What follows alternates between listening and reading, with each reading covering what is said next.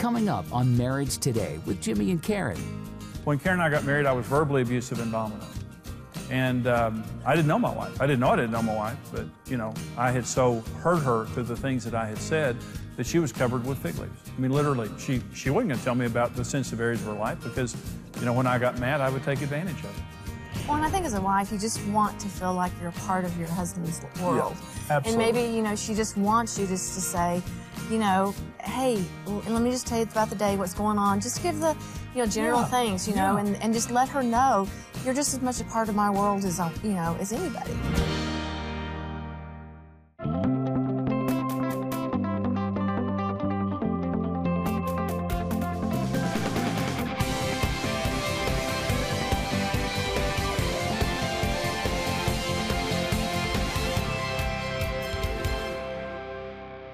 One of the most important things that we understand related to marriage is there are laws.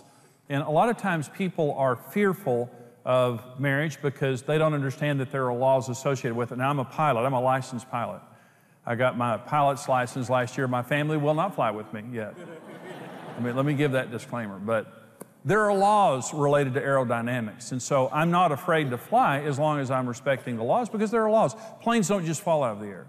Is that, you know, when there's a plane that crashes or something that happens wrong, it just didn't happen, you know, just by chance. It's something violated the laws of aerodynamics for that to happen. I say, when you don't understand the laws of marriage, it's a really scary thing. And it was for Karen and me. We got married at 19 years old. We didn't have any pre-marriage preparation before we got married, and so we didn't know. And honestly, I just thought you're either lucky enough to marry the right person or you're unlucky and you marry the wrong person. And honestly, I loved Karen. I was very attracted to her. I thought I married the wrong person after a few years of marriage and she did too, because it just wasn't working. We didn't know. No one ever told us. We were violating every law of marriage. And so some of you watching right now, you love each other and God put you together, but you may be frustrated, you may be discouraged, you may be fearful because you've failed before in marriages or you feel like you're failing now and you don't know what to do. I just want to give you the good news. When God creates anything, He creates it for success. And when God creates anything, He creates it upon the laws of His kingdom and the laws of His Word. So when God created marriage, He said some very important words. And this is Genesis 2:24 and 25. You probably heard this before.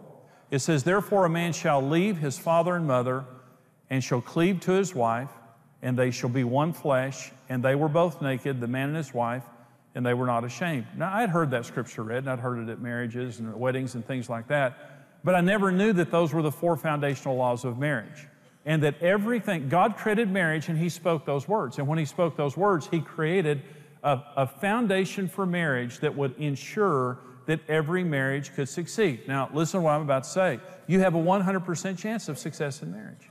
You were made for marriage. God made you in your mother's womb, and you were made for marriage. And some people just think, I don't know that I can succeed in marriage. You know, I'm fearful of marriage. I have a 50-50 chance. You don't have a 50-50 chance. You have a 100% chance if you do it God's way.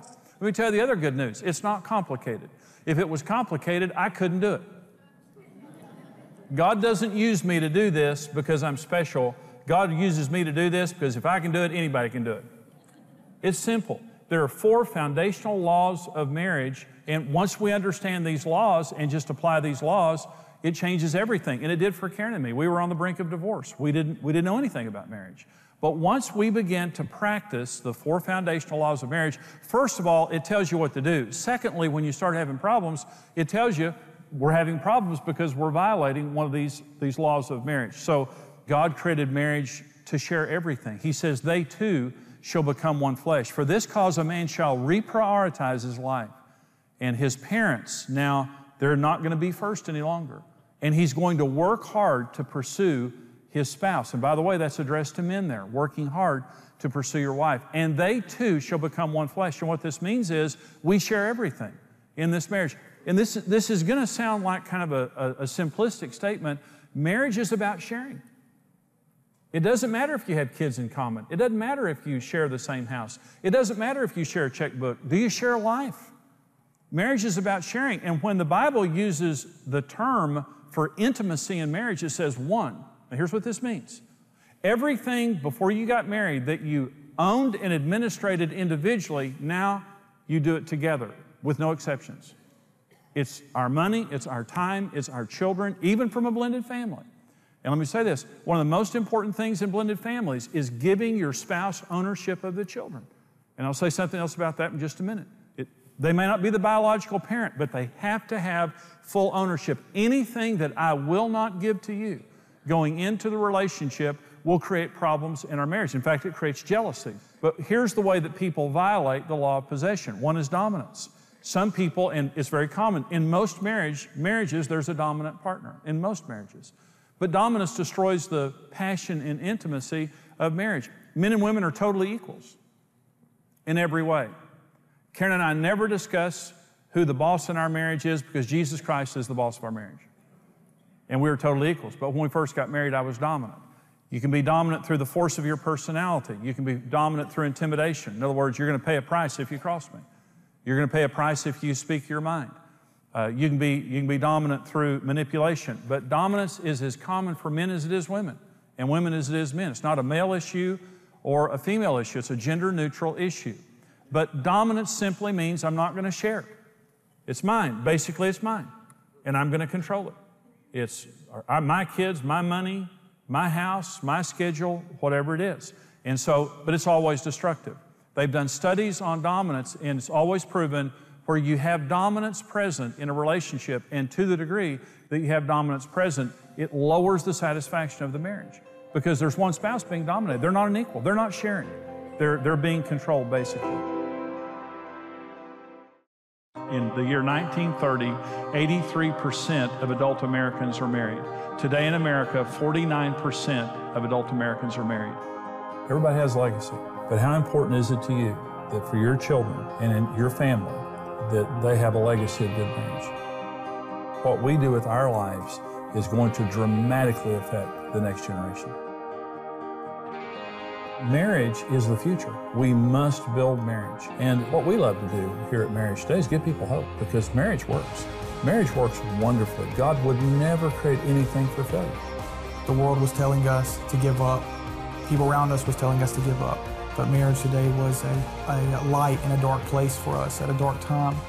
Hearing Jimmy and Karen Evans just talking about how God could restore any marriage, it started to bring hope back into me.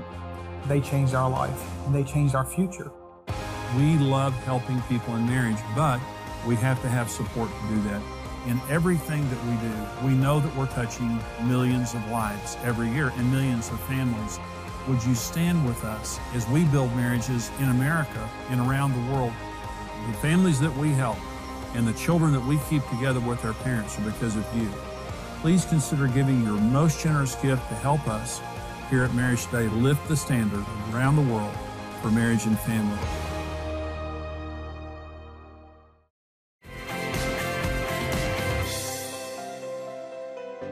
Another problem with the law of possession is independence, is that I'm just going to do my own thing. I counseled a couple one time, and she said, well, he goes to that side of the house, and I go to this side of the house. And she said, I sit over here all night, and he sits over there all night in his office gambling. And she said, that's our marriage right there in a nutshell. And she had done everything she could to try to reach out to him.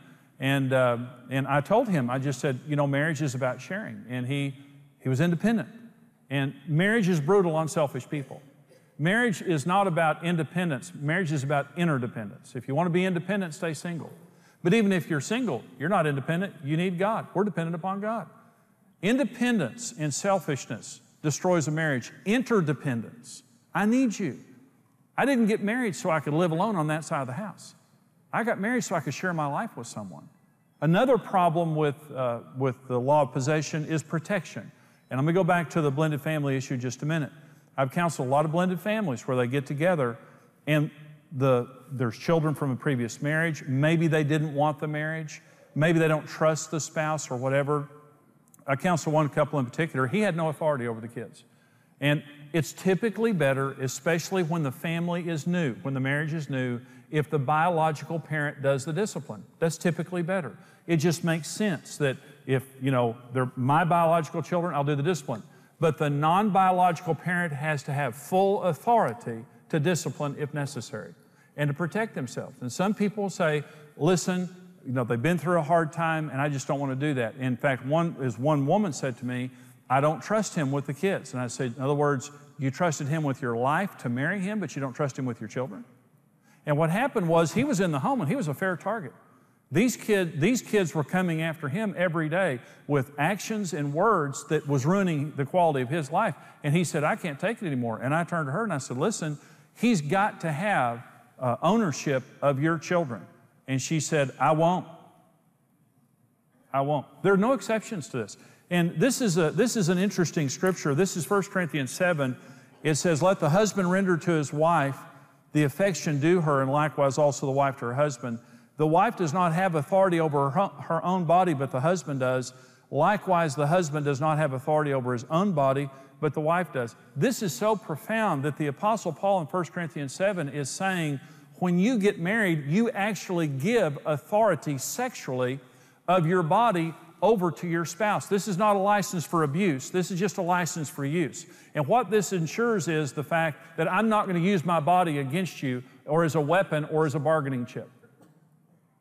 This is not my body. This is your body to take care of your needs. And that is the spirit of marriage, the way God designed it. They too shall become one flesh. And protection. I'm not going to protect the kids from you. I'm not going to protect the money from you. We're partners. We're going to make all of our decisions together. You establish the law of possession in your marriage by asking your spouse's input on every decision and never making a decision without your spouse. And never making your spouse pay a price for telling you the truth. The spirit of a good marriage is we're partners here. We may be different. We may have different money languages. We may have different needs. We may have different perspectives, but that just makes us better. That just makes us stronger. I'm not going to make a decision without your input. And our relationship is more important than the issues. We share everything. The word my destroys marriages. It's our children. It's our schedule. It's our home. It's our money. Prenuptial agreements are a death sentence to a relationship. A prenuptial agreement basically just says, I'm not going to give you this. I don't trust you with this. And if we divorce, I don't want to lose the aquarium in my Volkswagen. And the aquarium and the Volkswagen then become this despised object in the home that your spouse knows. They love that more than they love me. You say, what if we get a divorce? It's going to hurt really bad and you're going to lose a lot. So you better work at your marriage. Listen, is it any surprise that things end badly when you've planned the end from the beginning? When you get married, we say these words, till death do us part. We're going to work hard at our relationship, and we're going to learn about marriage because this is till death do us part. We're going to be happy, or we're going to be two old, miserable people. But we're not getting out of this thing. We're going to stay committed to it. There's one other law of marriage, it's the law of purity. It says the man and his wife were both naked and unashamed. And this is before the fall. This is before sin entered the Garden of Eden. Isn't it wonderful that God, by the way, the word Eden means pleasure and delight. God created marriage in a place that means pleasure and delight. And He created Adam and Eve naked. Isn't that phenomenal? Isn't that just great? They were naked. I mean, you think about how God created marriage, it was great. And so they were naked until the fall. And you remember after the fall, the first thing that happened is they put on fig leaves. And they began to hide from each other. Now listen, they put the fig leaves on their genitals, which are the areas where you're different and you're most sensitive. Those are the most sensitive areas of your body. Well, what's the point? When you're living your marriage in purity, you can expose your differences and you can talk about all the sensitive areas of your marriage without a problem. But when you have sin in your marriage and you're sinning against each other, you cannot trust each other and you have to hide your differences and your sensitivities. When Karen and I got married, I was verbally abusive and dominant. And I didn't know my wife. I didn't know my wife, but I had so hurt her through the things that I had said that she was covered with fig leaves. I mean, literally, she wasn't going to tell me about the sensitive areas of her life because, when I got mad, I would take advantage of it. And I was just insensitive. When I repented in living in purity, the law of purity just simply means this: I have to be careful about what I do because everything I do affects you. And when I make a mistake, I have to take responsibility for it. Those are two things I didn't do. I wasn't careful, and I'd never said I was sorry. And I didn't know my wife. We didn't have intimacy. We had sex. She was good about meeting my sexual needs, but we didn't have any intimacy in sex because we didn't know each other. We didn't talk on any deep level. I went to Karen and I asked her for her forgiveness when I hung my golf clubs up and when the Lord began to change my heart. I asked for her forgiveness, and she forgave me. And she said, Jimmy, you really wounded me with your mouth. And I said, I understand that, Karen. I said, I'm sorry, and I ask you for forgive me. And so the fig leaf started coming off her. And she began, it didn't happen overnight, but you know, after several weeks and several months, I noticed that she began to tell me things I didn't know. And one day she was talking to me and she told me something, and I said, well, how long has that been going on? She said, well, years. And I said, well, why didn't you tell me that before? And she said, I couldn't trust you. But today the sister's naked. And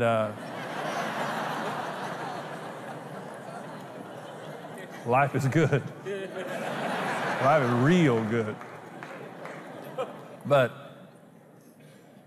you know, you can live in the same house, but if you got a mouth on you, if you hurt my feelings and you're disrespectful to me and you're sarcastic and you're critical and you won't take responsibility for it, you think my heart is a holy of holies, and it's a sensitive place in all of us. All of us are more sensitive than we would want to admit. I cannot trust my heart of hearts to somebody who won't take responsibility for their behavior. When you're careful in the way that you treat each other and when you take responsibility for your mistakes, the fig leaves come off. And when it says the man and his wife were both naked and unashamed, it meant mentally, emotionally, spiritually, and physically, they could talk about anything without shame. No shame. I'm not afraid in any way that you will reproach me because I trust you. You're my safe place. You're my safe place. So your spouse, we should be each other's safe place, where I will be careful, and if I do something wrong, I'll take responsibility for it. But remember, blame transfer was the original sin of marriage. God came to Adam and said, Adam, what is this that you've done? He said, it's her fault. Eve, what is this that you've done? Devil made me do it. I honestly believe if they would have taken responsibility for their issues, that God would have had a different response to them. I really do.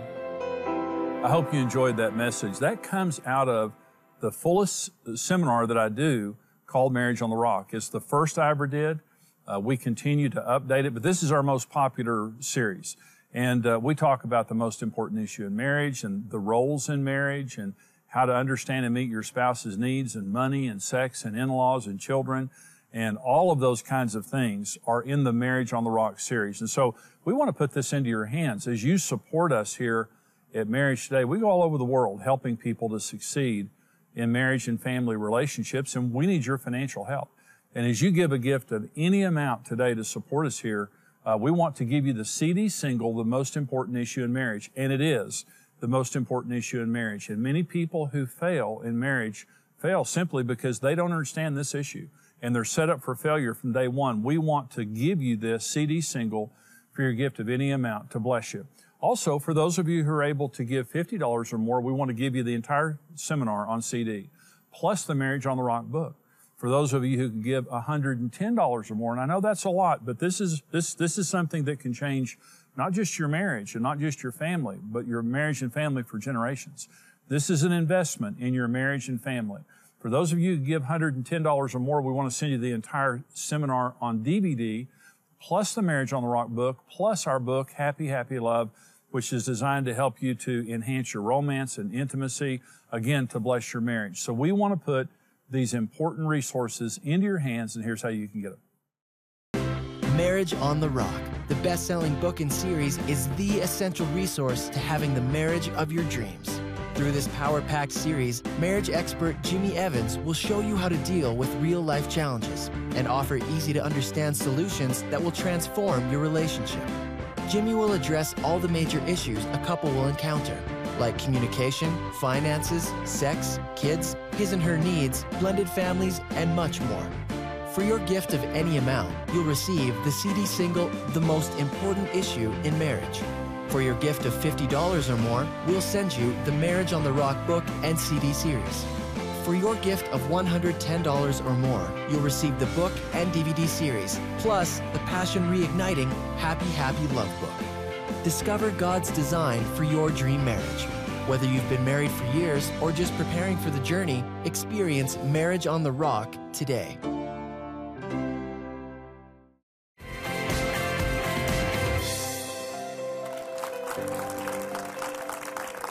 You know, this program is on the 4 foundational laws of marriage. We're talking about the 2 laws, the one of possession and one of purity. These are laws from Genesis chapter 2. When God created marriage, this is what He spoke over the marriage relationship that created the universal laws of marriage. And Karen, what that means is no one's the exception. You follow these laws, marriage is wonderful. You break these laws, it'll break you. And we broke all 4.